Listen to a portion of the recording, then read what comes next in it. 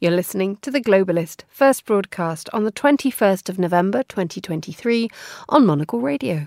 The Globalist, in association with UBS.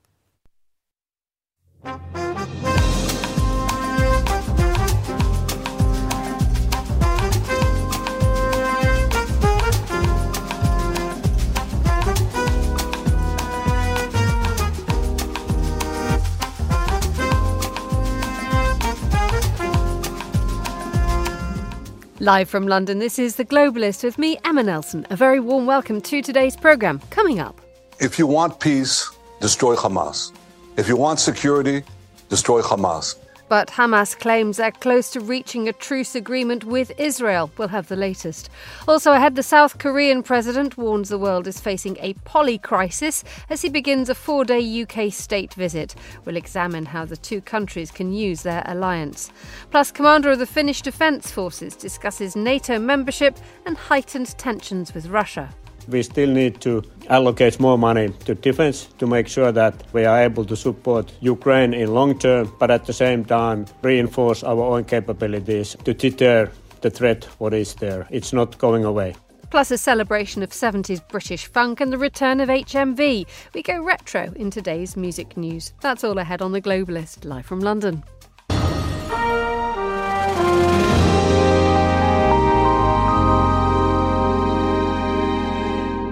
First, a quick look at what else is happening in today's news. The US Defense Secretary Lloyd Austin has visited Ukraine, where he's pledged $100 million worth of military aid to the country.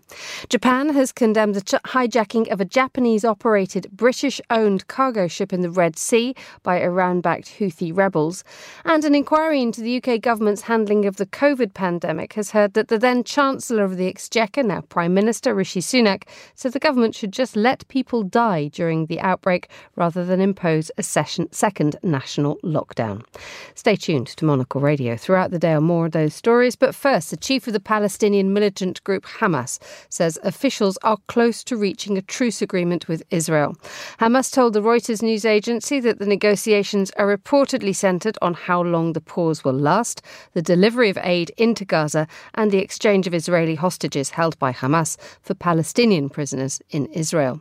Meanwhile, the Hamas-run health ministry in Gaza says 13,000 people have been killed in the territory since Israel began its air and land campaign against Hamas. Israel began its campaign after Hamas fighters crossed the border into Israel on the 7th of October and killed more than 1,200 people and took more than 200 hostages. Well, to get the latest, I'm joined now by Greg Karlstrom, who's a Middle East correspondent and author of How Long Will Israel Survive? The Threat from Within. A very good morning to you, Greg. Hi, good morning. So could you just bring us up to date on these latest reports about this how close we are to some kind of pause in the fighting?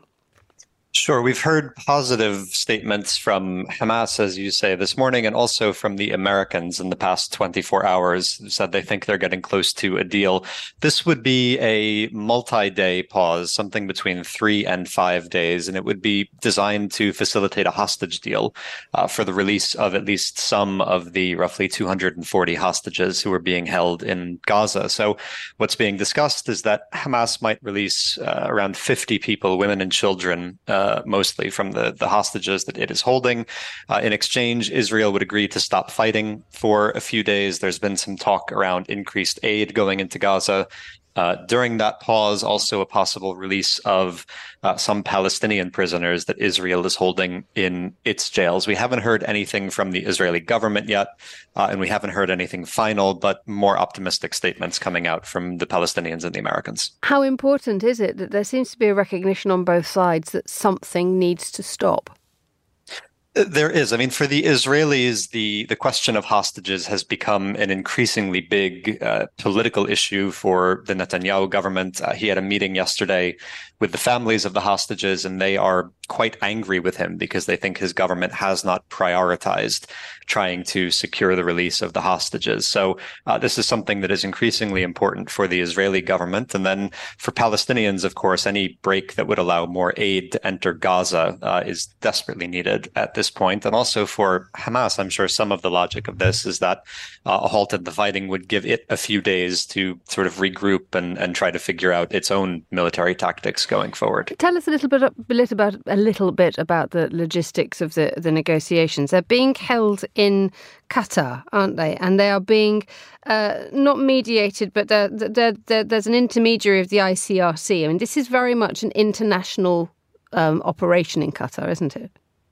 It is, and it's also a very complicated negotiation because these talks are happening at several layers of remove. So the Israeli government will speak to the Qatari government. The Qataris will then talk to the Hamas leadership, the external leadership of Hamas that is based in Doha, the Qatari capital.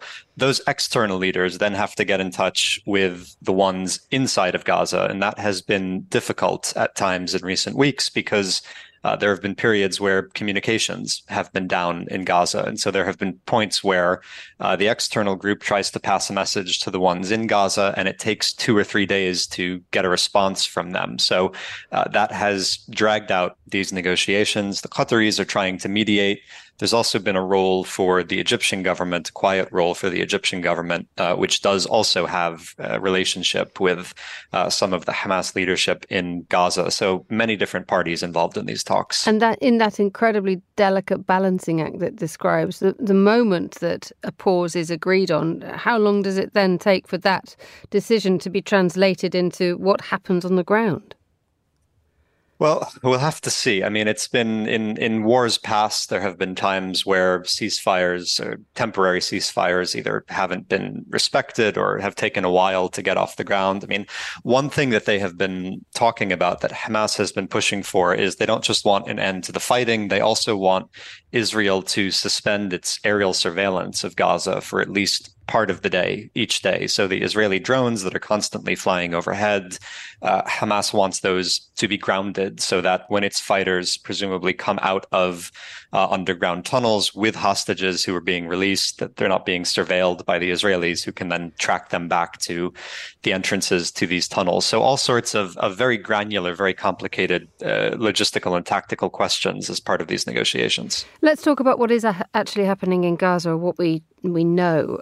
The Hamas-run health ministry in Gaza says 13,000 people have been killed in the territory since the land campaign began against Hamas.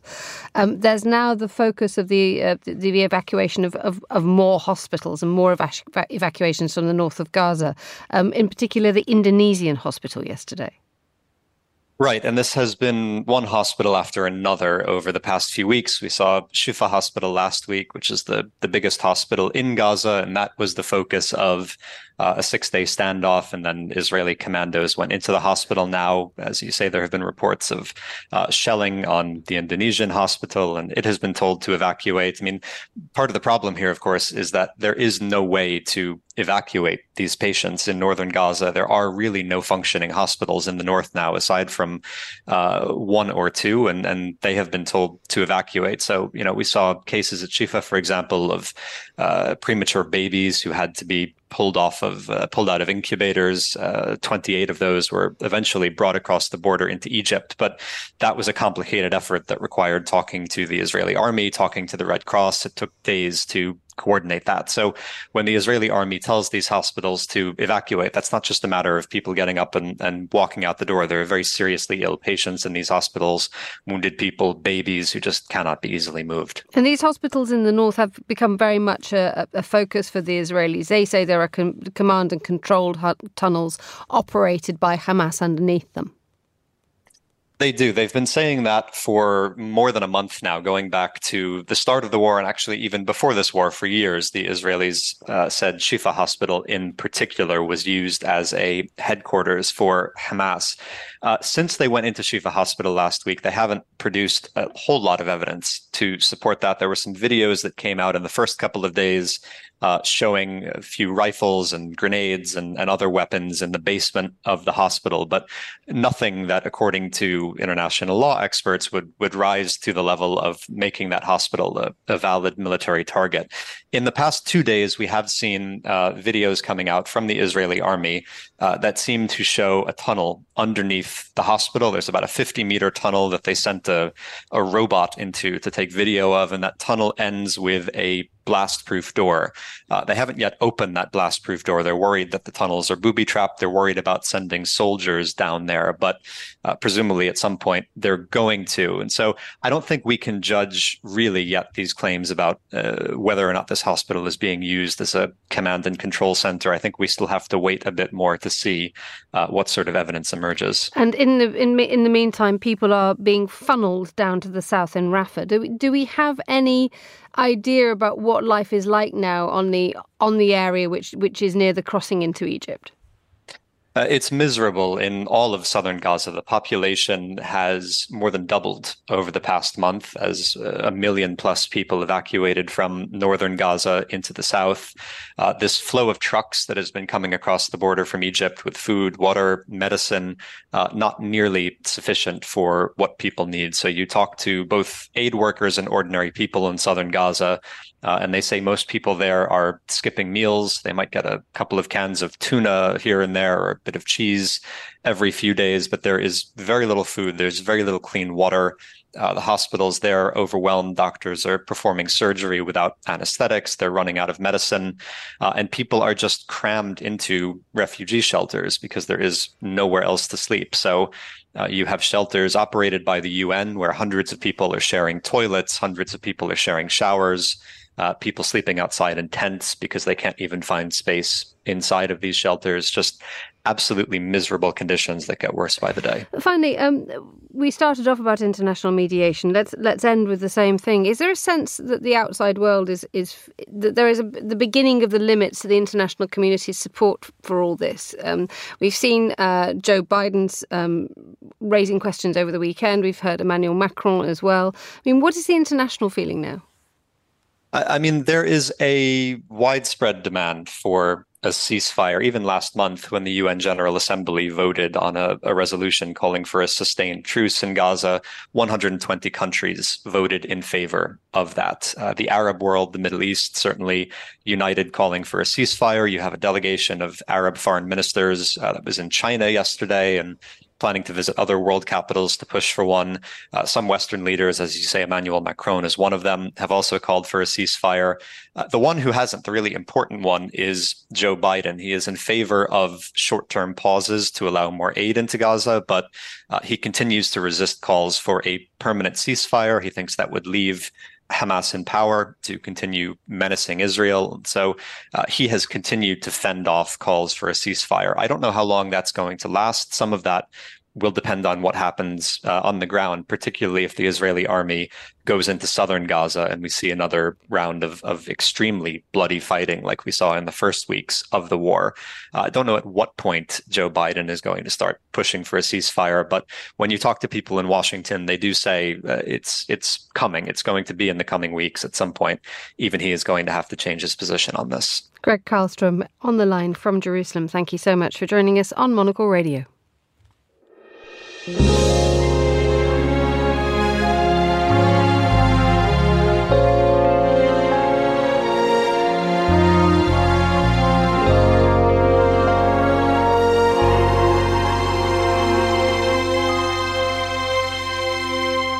It's 16:13 in Seoul, 7:13 a.m. here in London. Now, the South Korean President Yoon Yeol is in the United Kingdom for a state visit. His arrival comes at a time when both countries are keen to boost their economic ties, and Seoul faces growing threats from neighbouring South Korea. Well, I'm delighted to say I'm joined now by John Everard, regular Monocle contributor, British diplomat who served as the UK ambassador to Belarus, Uruguay and North Korea, among other postings. Good morning, John. Good morning, Emma. Well, by all accounts, this was rather a lavish affair, isn't it? No, it's the elements are typical of a state visit. The significance is not in the lavishness, to use your word, of what's going on. It's the sequence. This is the very first state visit since King Charles was crowned. So the South Koreans recognise that and think it's deeply symbolic and a gesture of warmth and friendship towards them. So tell us a little bit about, well, let's deal with the British first, shall we? I mean, this is, as you say, the first state visit hosted by Britain since the coronation of King Charles. And, there will be carriage procession along the Mall to Buckingham Palace, the President's address to Parliament. There'll be a state banquet on Tuesday evening. Why do you think that South Korea has been the recipient of this invite? Is it simply timing, or was there something deliberate in it? There's a bit of both. Firstly, this year, because this year is both the 70th anniversary of the end of the Korean War and the 140th anniversary of UK-Korean relations, which are being sort of talked up in a huge way. But also, the UK is trying to build alliances with a number of East Asian countries. We signed a partnership agreement with Singapore, we signed a partnership agreement with Japan, and South Korea is the obvious next step. So it's a big thing for the UK. And the obvious next step in what context? I mean, I mentioned a moment ago a desire by both countries to boost economic ties. Yes. There are two prongs to this visit, well, two big ones at least. Firstly, there's the economic issues and trade, and secondly, the security. On the economy, both sides want more trade. Unusually, the UK actually runs a trade surplus with South Korea of over £1 billion a year. But there's a feeling on both sides. There's a lot more where that came from. And there's also a lot of investment at stake. If the plans under the agreement to be signed tomorrow go ahead, it's £20 billion worth of South Korean investment in the UK. It's big money. On the security side, the UK wants to persuade South Korea to join it in patrols to, as it puts it, uphold the rule of law. This means patrols in the South China Sea. China has already said it's unhappy with the idea, but I don't suppose South Korea is listening. It also means patrols to stop North Korea bringing in illicit cargoes, on which South Korea is extremely enthusiastic. So there's a lot to be done there. Security too, big issue. South Korea is one of the world's biggest armaments manufacturers, and there's been a lot of talk of direct supply of munitions from South Korea to Ukraine. If that goes ahead, that frankly is a game changer. That gives the Ukrainians much more munitions, much more equipment than they've been hoping for, and it's going to cause the Russians a real headache. What difference could it make? It means both sides in this war are short of munitions. They're having to ratchet back their artillery duels because they keep running out of shells. And both sides are short of basic equipment.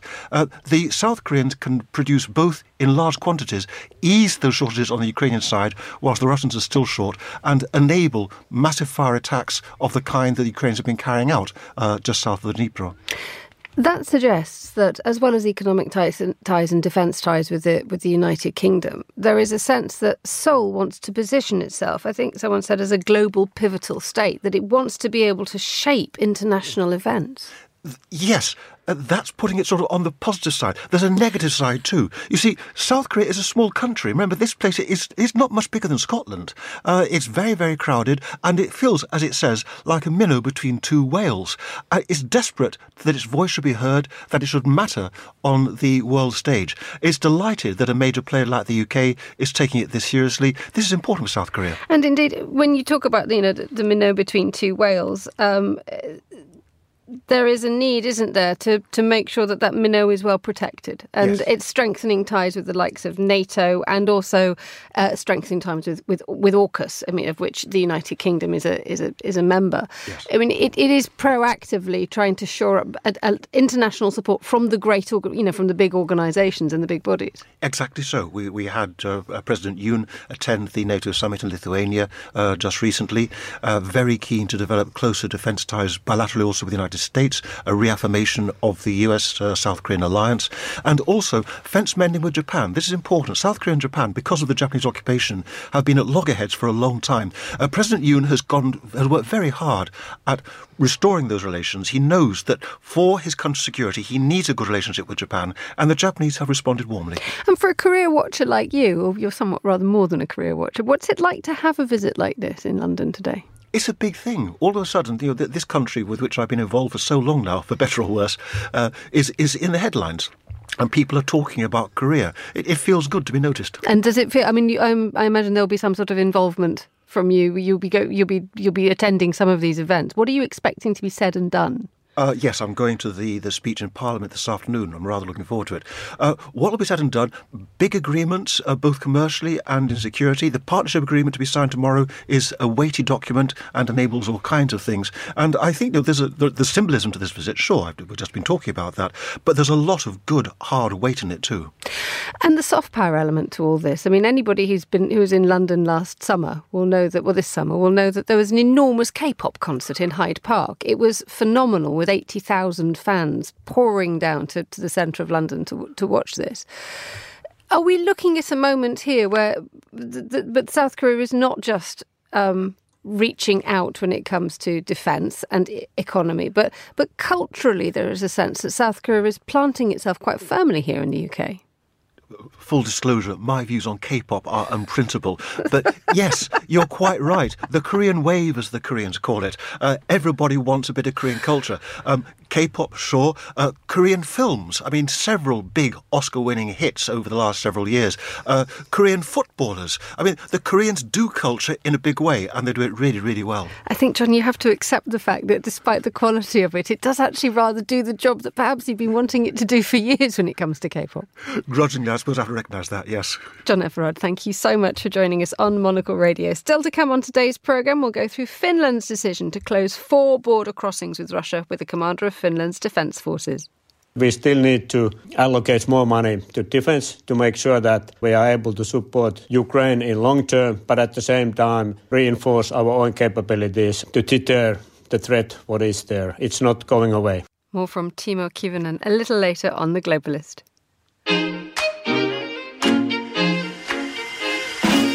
UBS is a global financial services firm with over 150 years of heritage. Built on the unique dedication of our people, we bring fresh thinking and perspective to our work. We know that it takes a marriage of intelligence and heart to create lasting value for our clients. It's about having the right ideas, of course, but also about having one of the most accomplished systems and an unrivaled network of global experts. That's why at UBS, we pride ourselves on thinking smarter to make a real difference. Tune in to The Bulletin with UBS every week for the latest insights and opinions from UBS all around the world.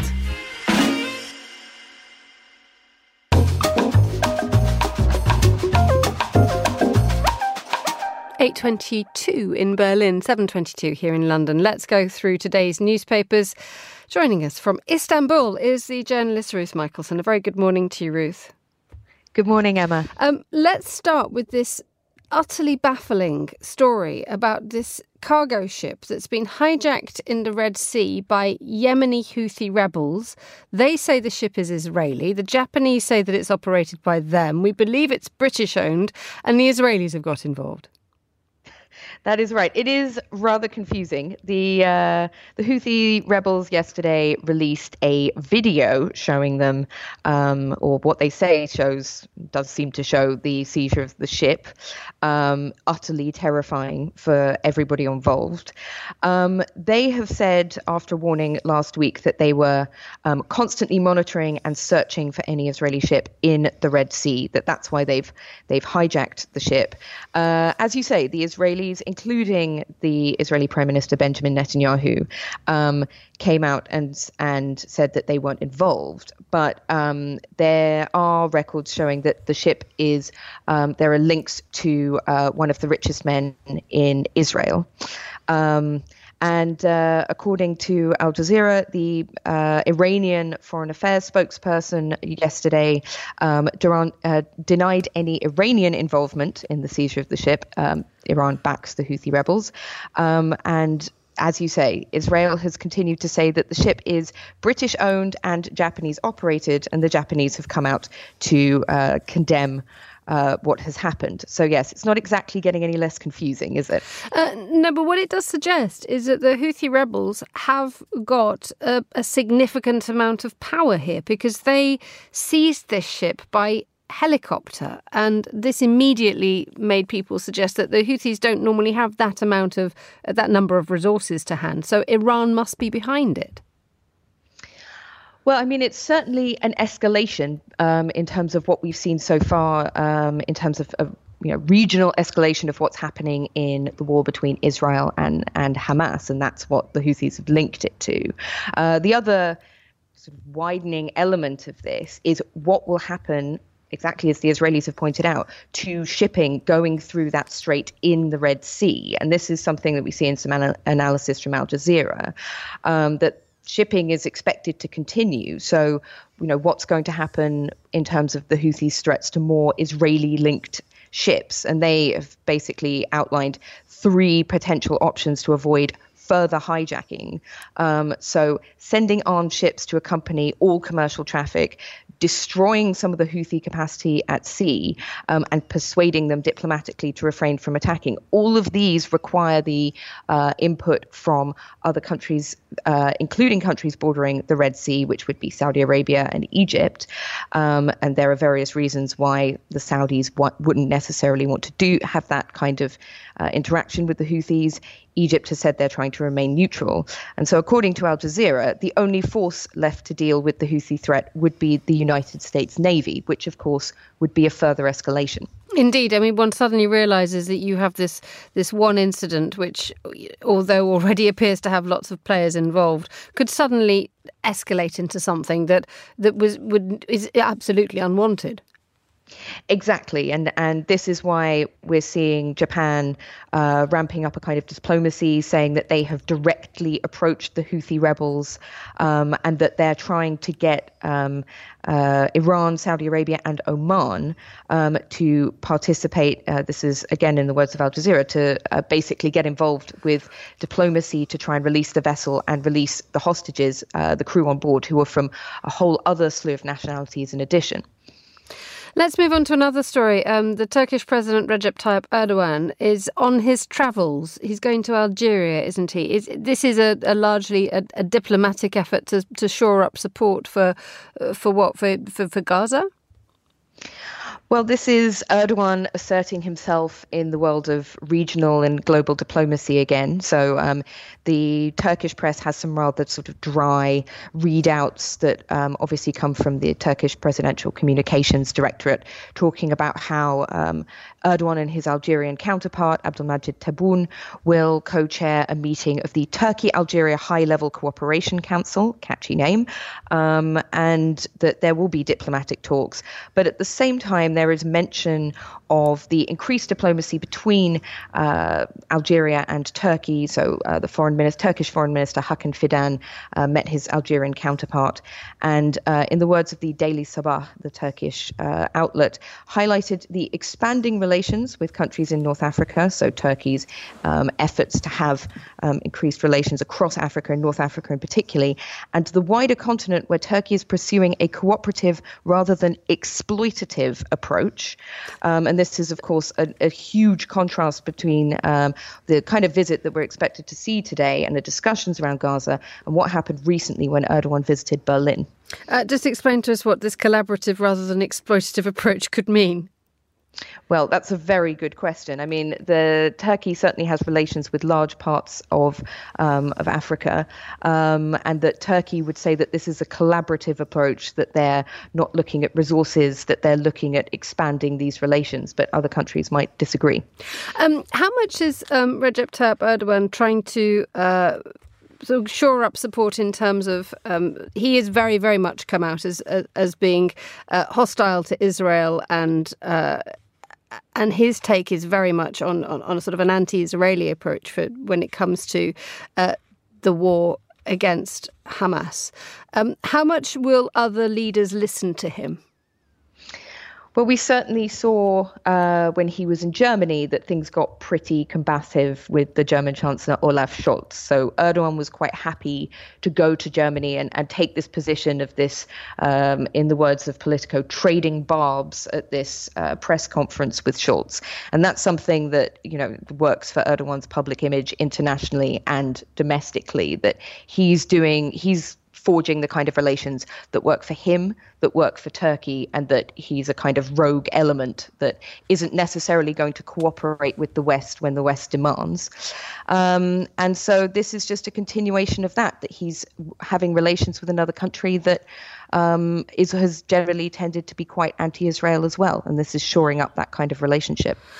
Let's move to a story which is dominating so many of the headlines across the newspapers today, which is this continuing drama at OpenAI. I mean, if you just look at what happens with the Financial Times, it's saying that OpenAI board stands firm in face of staff revolt over Altman's ouster. It keeps moving because we have Sam Altman, the boss of OpenAI, being dispatched from his job last Friday, and the repercussions have been very significant around tech, haven't they? Absolutely. I mean, this is a company that is enormous in the world of tech. I rather like the Wired opener on this, which said OpenAI was in open revolt on Monday. Over 730 employees, in their words, signed an open letter threatening to leave unless the board resigns and reinstates Sam Altman as the CEO, along with his co-founder. And it just sounds like it's complete chaos. So, as they point out rather remarkably, one of the people that signed the letter was the company's chief scientist, who has been blamed for coordinating what they called the boardroom coup against Sam Altman in the first place. The interesting thing in all this is that Microsoft must be absolutely enjoying every single minute of it, because it is now cherry-picking the departing C-suite from OpenAI and bringing it over to them. Absolutely. And there's suggestions that other rivals of OpenAI have been openly posting on social media saying anyone that's deciding to leave OpenAI because of this, would you like a job? Talk to us now. So it's only benefiting OpenAI's rivals. And this is why we're seeing various employees, C-suite people saying that this is sort of damaging the company's mission. And obviously this is sort of damaging to the idea of tech and business in Silicon Valley more broadly. It's not been a great time for Silicon Valley in general with things like the Sam Bankman-Fried trial. So this is just another continuation of this idea that there's just chaos and what's happening is very unclear. I mean, we still don't really know why Sam Altman was fired in the first place. Ruth Michelson, thank you so much, as ever, for joining us on Monocle Radio. The time here in London is 7:31. A quick look now at what else we're following today in the news. The US Defense Secretary Lloyd Austin has visited Ukraine, where he's pledged $100 million worth of military aid to the country. Mr. Austin held a day of meetings with Ukrainian officials. There's been speculation recently of a decline in support for America's assistance to Kyiv after Russia's invasion last February. Japan has condemned the hijacking of a Japanese-operated, British-owned cargo ship in the Red Sea by Iran-backed Houthi rebels. The Yemeni militia claims the vessel is Israeli, something Israel denies. The Israeli Prime Minister Benjamin Netanyahu has blamed the Houthis' backer, Iran, for the hijacking. A spokesman for the government in Tokyo has confirmed the ship is indeed operated by a Japanese company. And the UK Prime Minister Rishi Sunak has been quoted as saying the government should just let people die during the COVID pandemic rather than impose a second national lockdown. Mr. Sunak's words were noted down by the government's chief scientific advisor during COVID, Patrick Vallance. They're presented as evidence during an inquiry into the British government's handling of the pandemic. This is The Globalist. Stay tuned.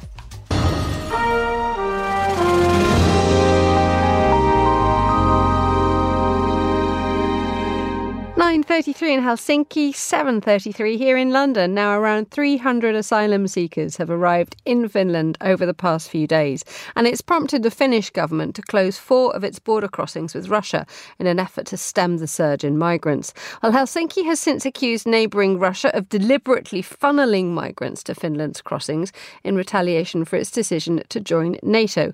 The Kremlin, however, vehemently denies these allegations.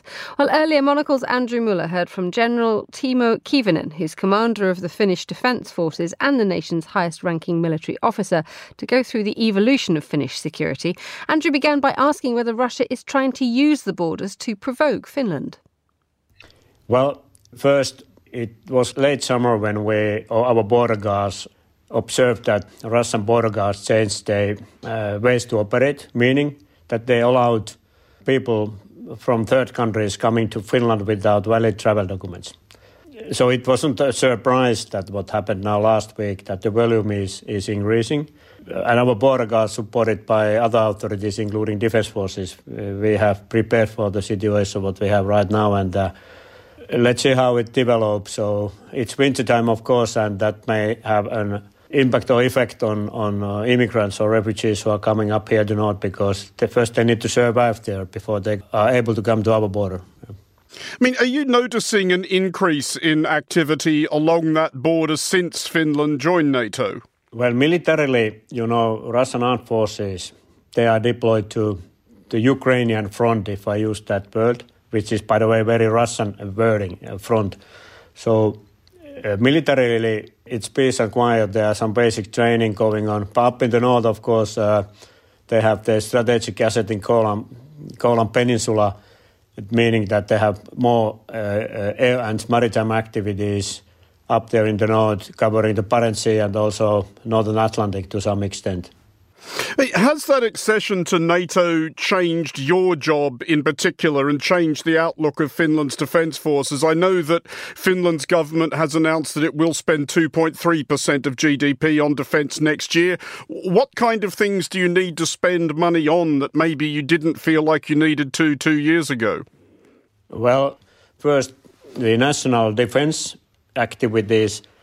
So we have done a lot of consequence planning with different authorities, more detailed planning to counter all possible threats coming from the east.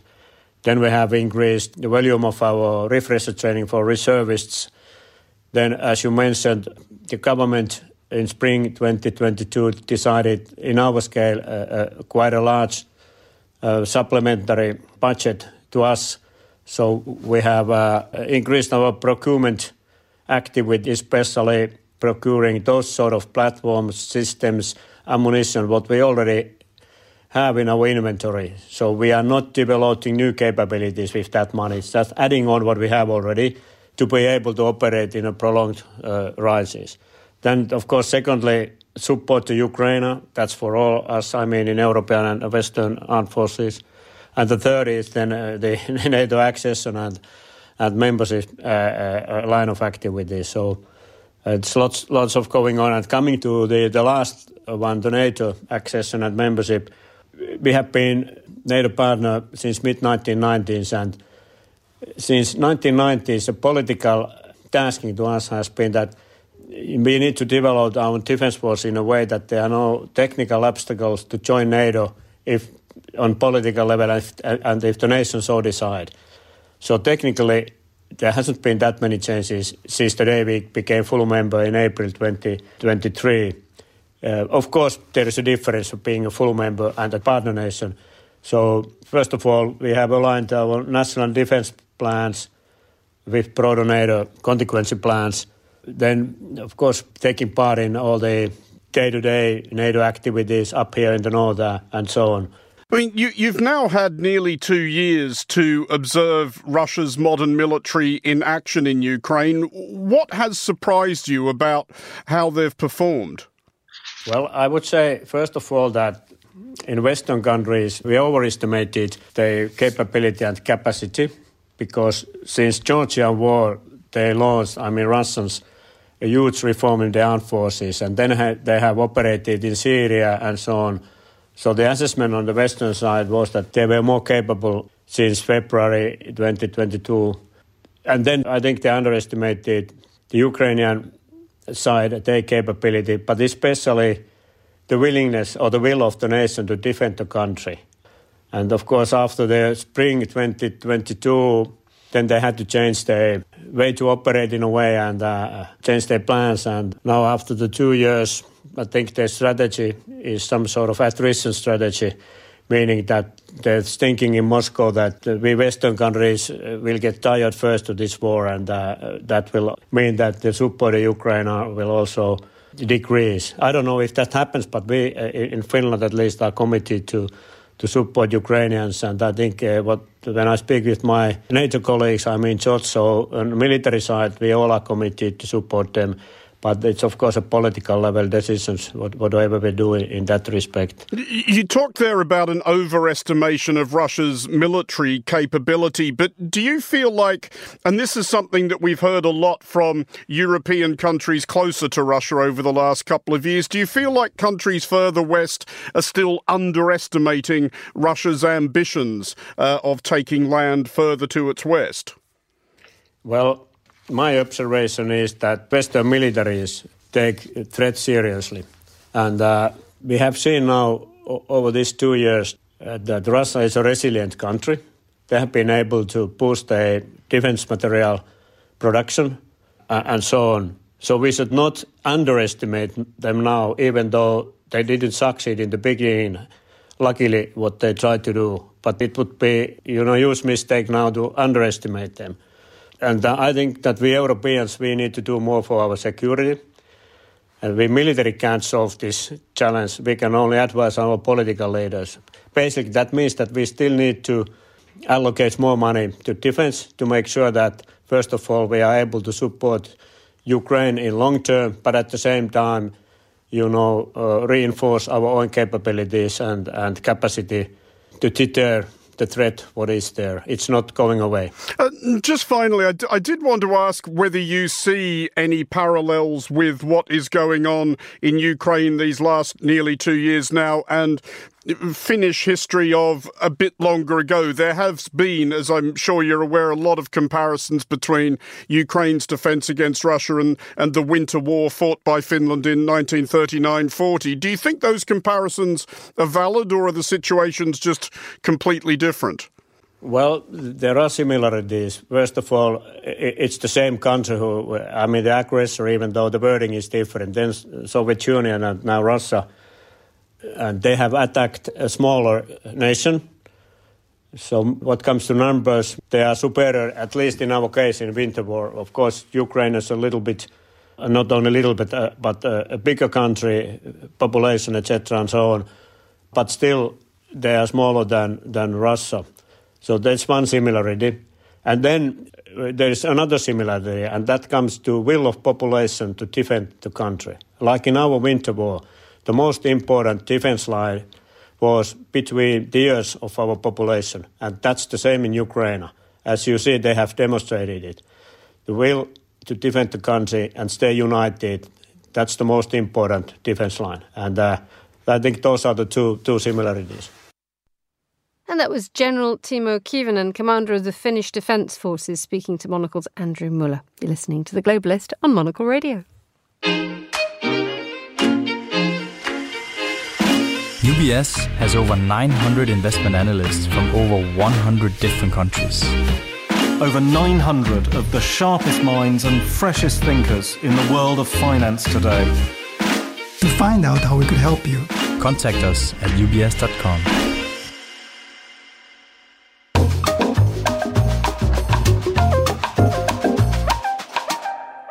7:42 here in London. Now, the opening of a new train service is ordinarily something to celebrate, with the promise of fresh opportunities, new jobs and new connections. In Mexico, however, a high-speed rail line is being met with fierce opposition, even as it nears its inauguration. It's called the Maya train, a 1,500-kilometre-long line connecting tourist destinations on the Yucatan Peninsula. Well, to tell us more, I'm joined now by Andrew Thompson, a Latin American specialist and regular contributor to the news site Latin News. Good morning, Andrew. Good morning. Now, before we look at what's wrong with it, could you just explain to us what the original project involves? Well, the original project is very closely entwined with the presidency of Andrés Manuel López Obrador, a sort of populist left-wing president. And he came up with this idea that one of the major inequalities in Mexico is the regional balance, with a more developed north and a very impoverished south. So the idea of the Tren Maya is to take economic development and employment into the deep south of the country, and in this case in the Yucatan Peninsula. It's also linked to the president's strategy to fight the drug cartels. The idea is that by creating new job opportunities, the president has claimed 1 million jobs will be created, young men will have less incentives to join the drug cartels as foot soldiers. So it was part of the president's idea of development and pacification. So it sounds like a perfectly good and well-meaning and well-intentioned idea. So what's gone wrong? Well, the devil is in the detail, and some of the detail is very, very concerning. Various levels of concern. One is that because this is a presidential project, the president has been urging speed, speed, speed. He wants it completed before the end of his 6-year presidency next year, and he's more or less achieving that. However, the cost of that fast project has been incredibly high. Initial estimates were that it would cost $7 to $8 billion. We're now talking about $28 billion, which means that the budget has multiplied by a factor of 3 or 4 since the creation of the project. The second major concern is the damage to the environment. The president, who is very, very good talker, if you know what I mean, claimed way back that the whole project could be done without felling a single tree, which is patently untrue. And the government has, in effect, admitted that something like 3.5 million trees have been destroyed as part of opening up rainforest areas for the railway track to pass through.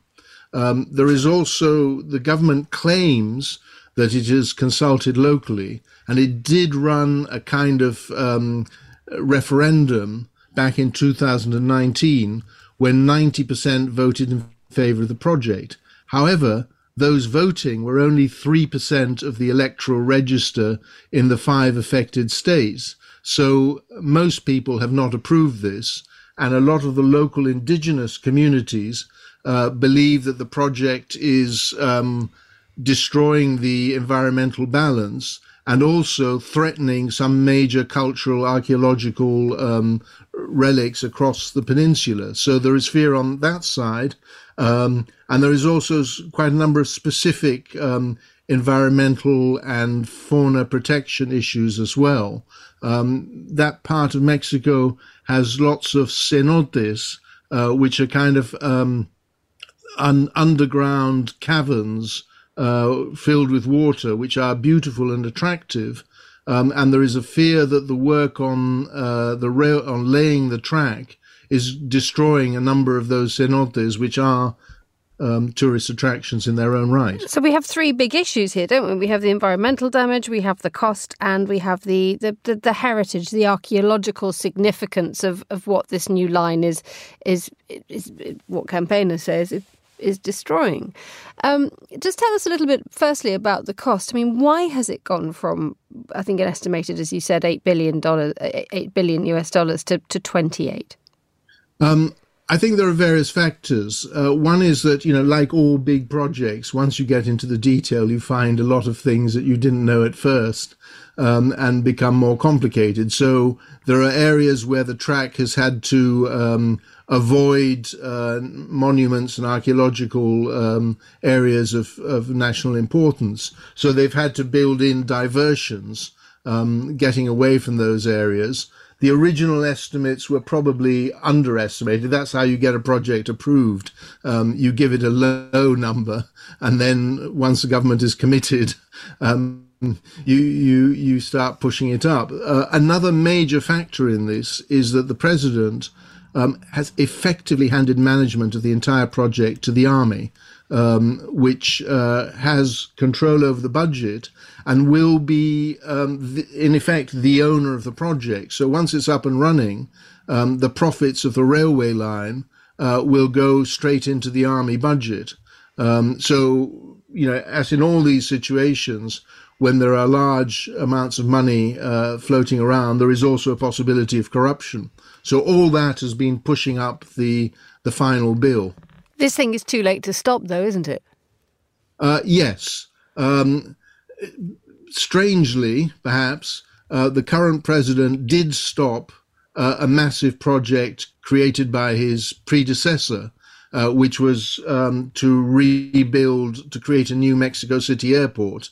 And López Obrador, when he took office, said the previous project, on which something like $6 to $7 billion had already been spent, was corrupt and not acceptable, and he cancelled it and came up with his own alternative plan. So there is a kind of history of every Mexican president has to have 2 or 3 major infrastructure works which they push through and sort of lose interest in things done by their predecessors or political enemies. So it does look as if President López Obrador has the power to finish off this project.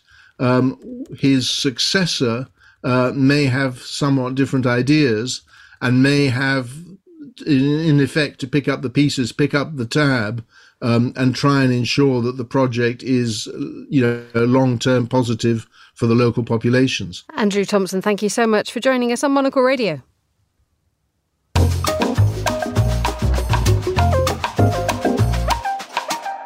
Time now for music news. I'm delighted to say that I'm joined on the line by Will Hodgkinson, the Times rock and pop critic. A very good morning to you, Will. Good morning. Good morning for many, not so good for the gazillions of people who try to get tickets for Glastonbury and who are now feeling rather world-weary. Glastonbury sold out in 1 hour. And the strange thing about this is that obviously no artist has been announced. And so what does it mean when the festival becomes so much bigger than the acts that appear there? I mean, there's rumours that Madonna's going to play, Liam Gallagher's been mentioned, but these are just rumours. And so no one's buying a ticket for that. And it's a phenomenon, really. I can't think of another festival where this would happen. So, yes, it's very sad for all those thousands upon thousands of people who want to spend a very expensive weekend in a muddy field, not knowing who they're going to hear. It's an interesting concept, isn't it? Because I was talking to today's producer, Christy O'Grady. She tried to get tickets and she couldn't. And I said, well, how do you feel about that? And she said, well, it's hard to be too upset when you don't know who's playing. How does that sort of change the focus and change our priorities when it comes to booking things?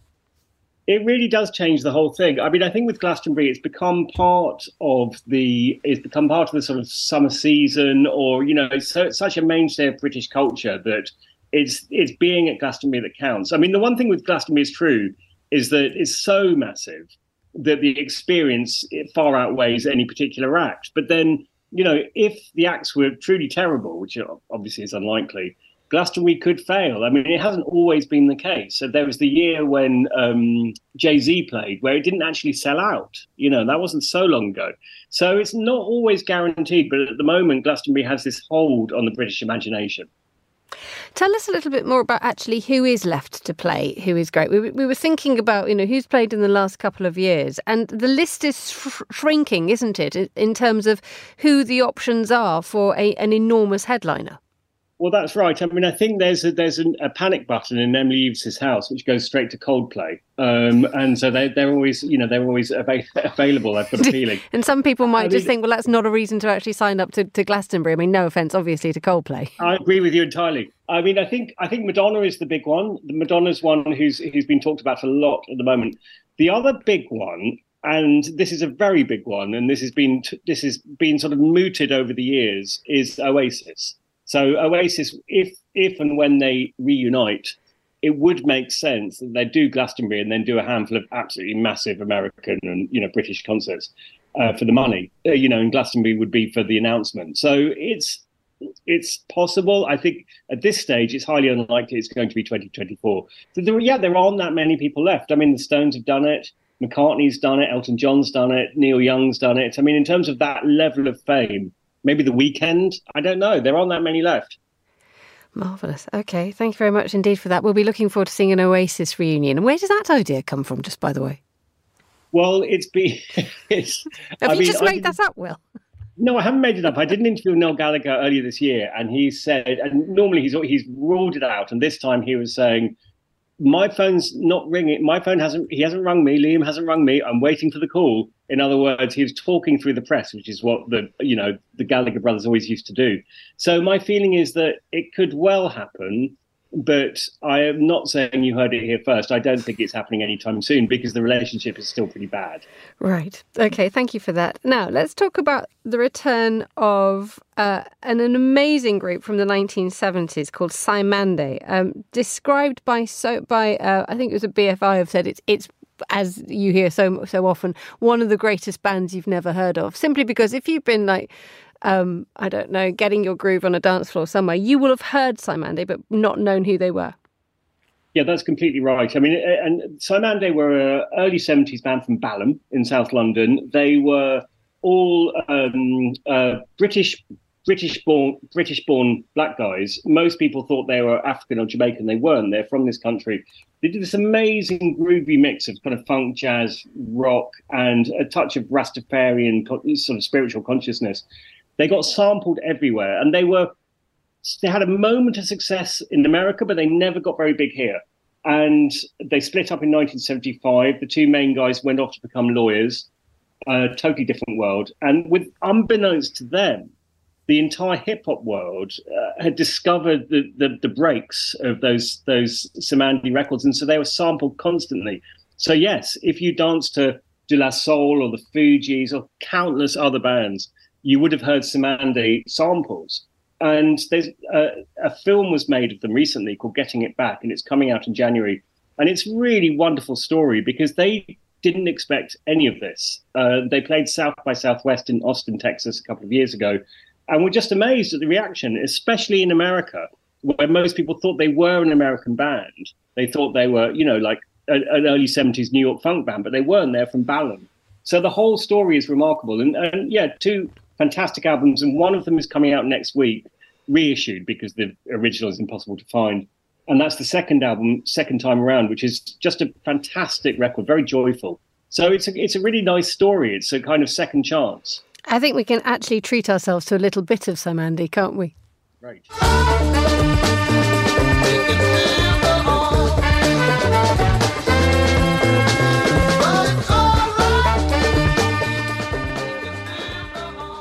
That was their tune, Bra. I mean, that gives you a little bit of an idea of just how gorgeous their music is.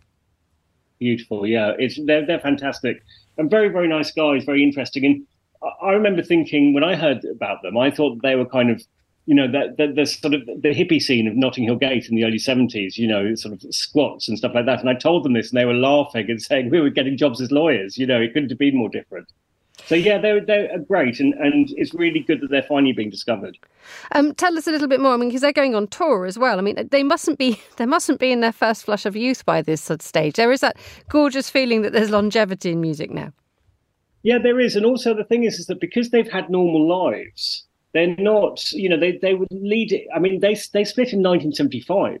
So since then, Patrick Patterson and Steve Scipio, who's the guitarist and bassist, and it's really their band. They've been working as civil rights lawyers, essentially. There's a guy called Pablo Gonzalez who sadly died. And they said that Simande really was his life. And after it split, he was so devastated. He went to live in Jamaica and devoted himself to Rastafarianism. And he died before he could really see this second birth of Simande, which is very sad. But the great thing was I saw them at South by Southwest last year, and they were fantastic, really good. They didn't seem like a band who hadn't played for 50 years. They seemed really tight. So yes, it's a good story, and there is longevity in music. Very quickly, longevity in shops as well. HMV. We've got about a minute to talk about this, so tell us. It's reopening on Oxford Street. HMV 2019 closed down. In the interim, becomes one of those awful candy stores on American candy stores. It's returning. It's going to be this is HMV. It opened in 1921, and so it's had its 100th anniversary, and it's going to be. It's going to be back to selling records, but also probably a lot of merchandise, which is where the money is now in physical product in the music world. So, and, I think they're going to be returning to having concerts again, which they had with the Spice Girls, Blur played on the roof. So this is good news, and it's good news for Oxford Street too. Will Hodgkinson, thank you so much, as ever, for joining us on The Globalist. And that's all the time we have for today's programme. Many thanks to all my guests and to the producers, Christy O'Grady, Emma Searle and Monica Lillis. Our researcher was Harrison Warlock and our studio manager was Callum McLean. After the headlines, there's more music on the way. The briefing's live at midday here in London and The Globalist is back at the same time tomorrow. Hope you can join me for that if you can. But for now, from me, Emma Nelson, goodbye and thank you very much for listening.